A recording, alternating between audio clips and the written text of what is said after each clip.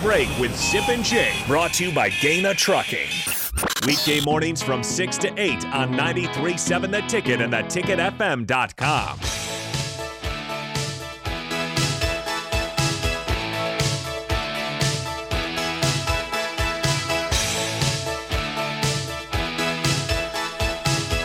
I did have one last question regarding the NFL before we move on to basketball.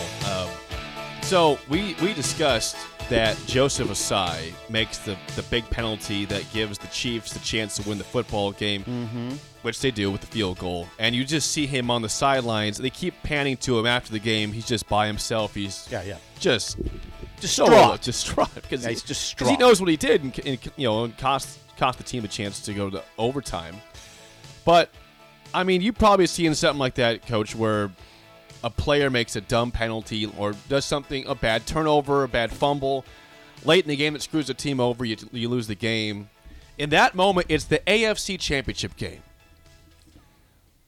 It took a long time for him to get into the locker room. Like, how does it? What do you do with that guy? Is a teammate? Obviously, you want to support him, but you don't. You're not happy with him right away. How does that go over in the locker room? How long does it take for a team to get over that moment, or do they?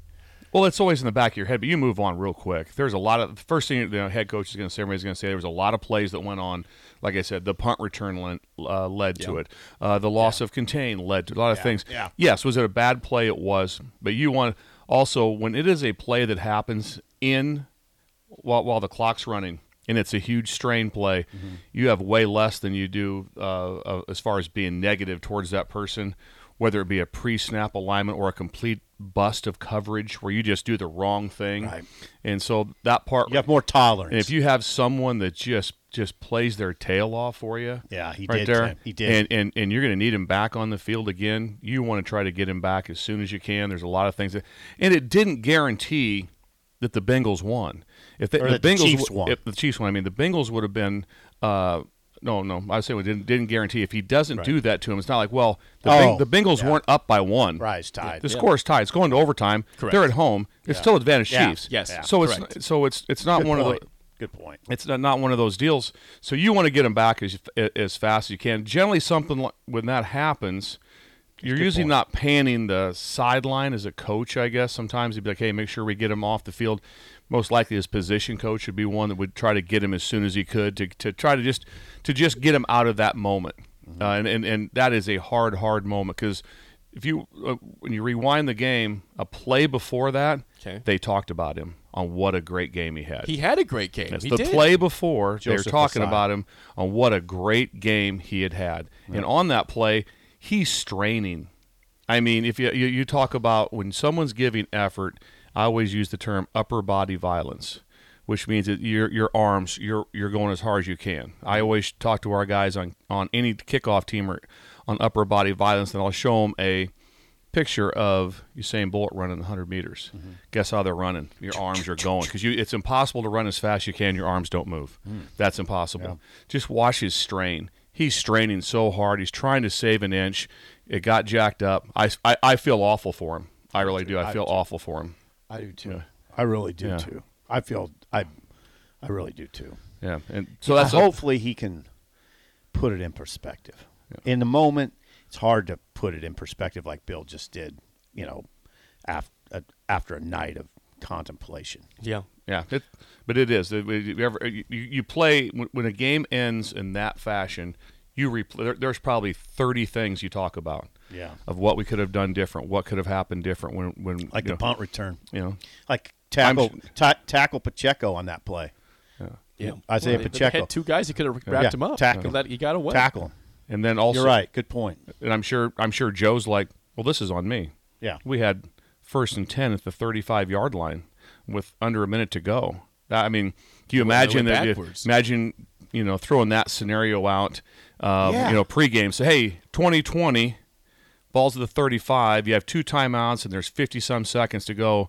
Bengals 1st and 10. Do you take that opportunity? Yeah. Yes. Yeah, every time. Yeah, you do. So right now with that, and then I said, being such a special teams guy, the punt return was just so huge. Kicked it down the middle.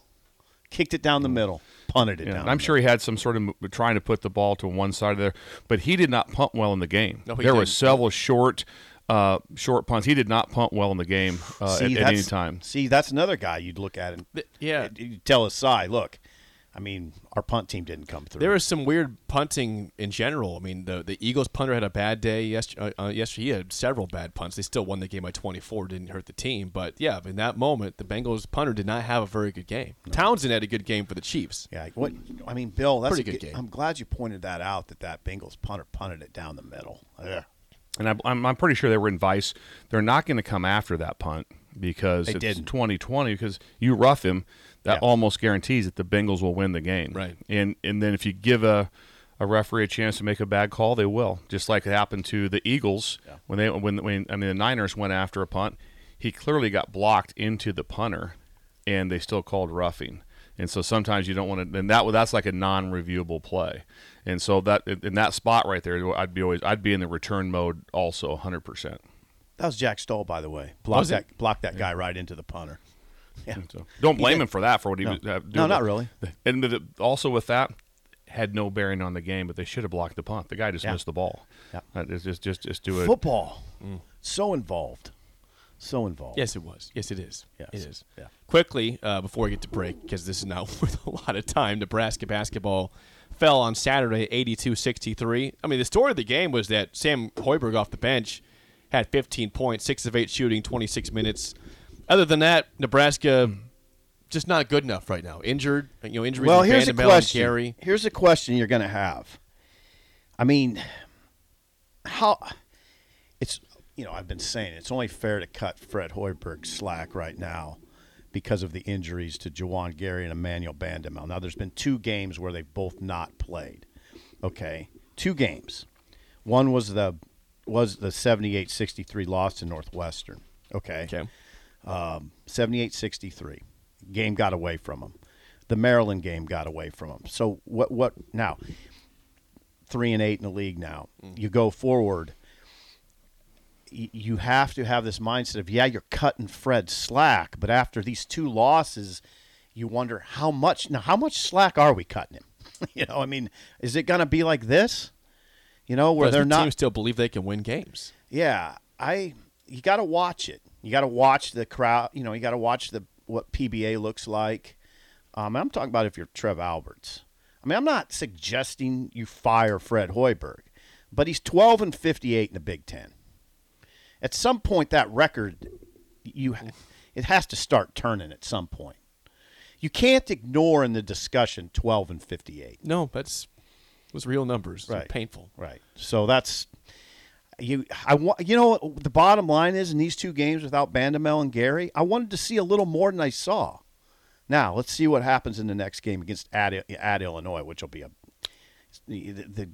as Bill knows in football, the Big Ten's relentless. It's just it just comes at you. You never get a real break. Now you're at Illinois. You've come off 2 tough losses. Now you're playing a team that beat you by 26 on your home court. Yeah. Without your 2 dogs on defense. Yep. What do you do? Now, like Bill pointed out off air the other day, there's 2 injuries, but I mean the Niners made it work with a 3rd-string quarterback. They got to the NFC Championship game. I mean, injuries are part of it. If you're a good team, you play through it, right? Yeah. I'm just saying. Nebraska's in a world of hurt right now. Am I being too hard? No, I don't think you're being too hard. It's just it's reality. I mean, Nebraska cut this down to 9 points in the second half, and then after that, Maryland pulled away and said, that was cute. Good try. Here's a 19-point win for you. Yeah, I saw some people say Nebraska, come on, Sip, Nebraska would have had to play perfect to win that game. Beat Maryland, you got to play perfect? Yeah. Maryland's Maryland. They're just a subpar basketball team in the Big Ten. They're average. I mean, this isn't Gary Williams, Maryland, right? It's not. Do you remember Gary Williams? Yeah, I do. Yeah, the Juan Dixon, they won a championship with him. And Juan Lonnie Dixon. Baxter. Yeah.